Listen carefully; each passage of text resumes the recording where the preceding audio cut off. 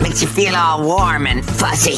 A customer at a Taco Bell asked an employee a question that ended up changing both of their lives. I said, what's the story with this truck and camper sitting out there? And she said, well, that's where me and my son live. David Schmidt's a regular customer, and he's been noticing the camper outside, so curiosity got the best of him. That's how he met Miss Margie, who happens to be homeless but working, trying to get back on her feet. The hardest part of being homeless is not be able to cook a fresh meal. It's hard not to sleep in a comfortable bed or take a bath or whatever you got to do. It's hard. That's what he knew. He was in the right place at the right time. And I did really feel like there was a reason that I struck up that conversation and I got to know about her. Every time he came in there, he gave a little extra money when he could. Appreciate him. I thank God for him coming in my life. Fast forward to last week, she moved into her new place, and Dave was there trying to help her furnish her place. I had messaged her and said, hey, I have a bed. Could you use a bed? And absolutely she could. And other friends and family and coworkers were aware of what was going on by then and started offering stuff. It's like a good Samaritan. I'm a good Samaritan. A good Samaritan.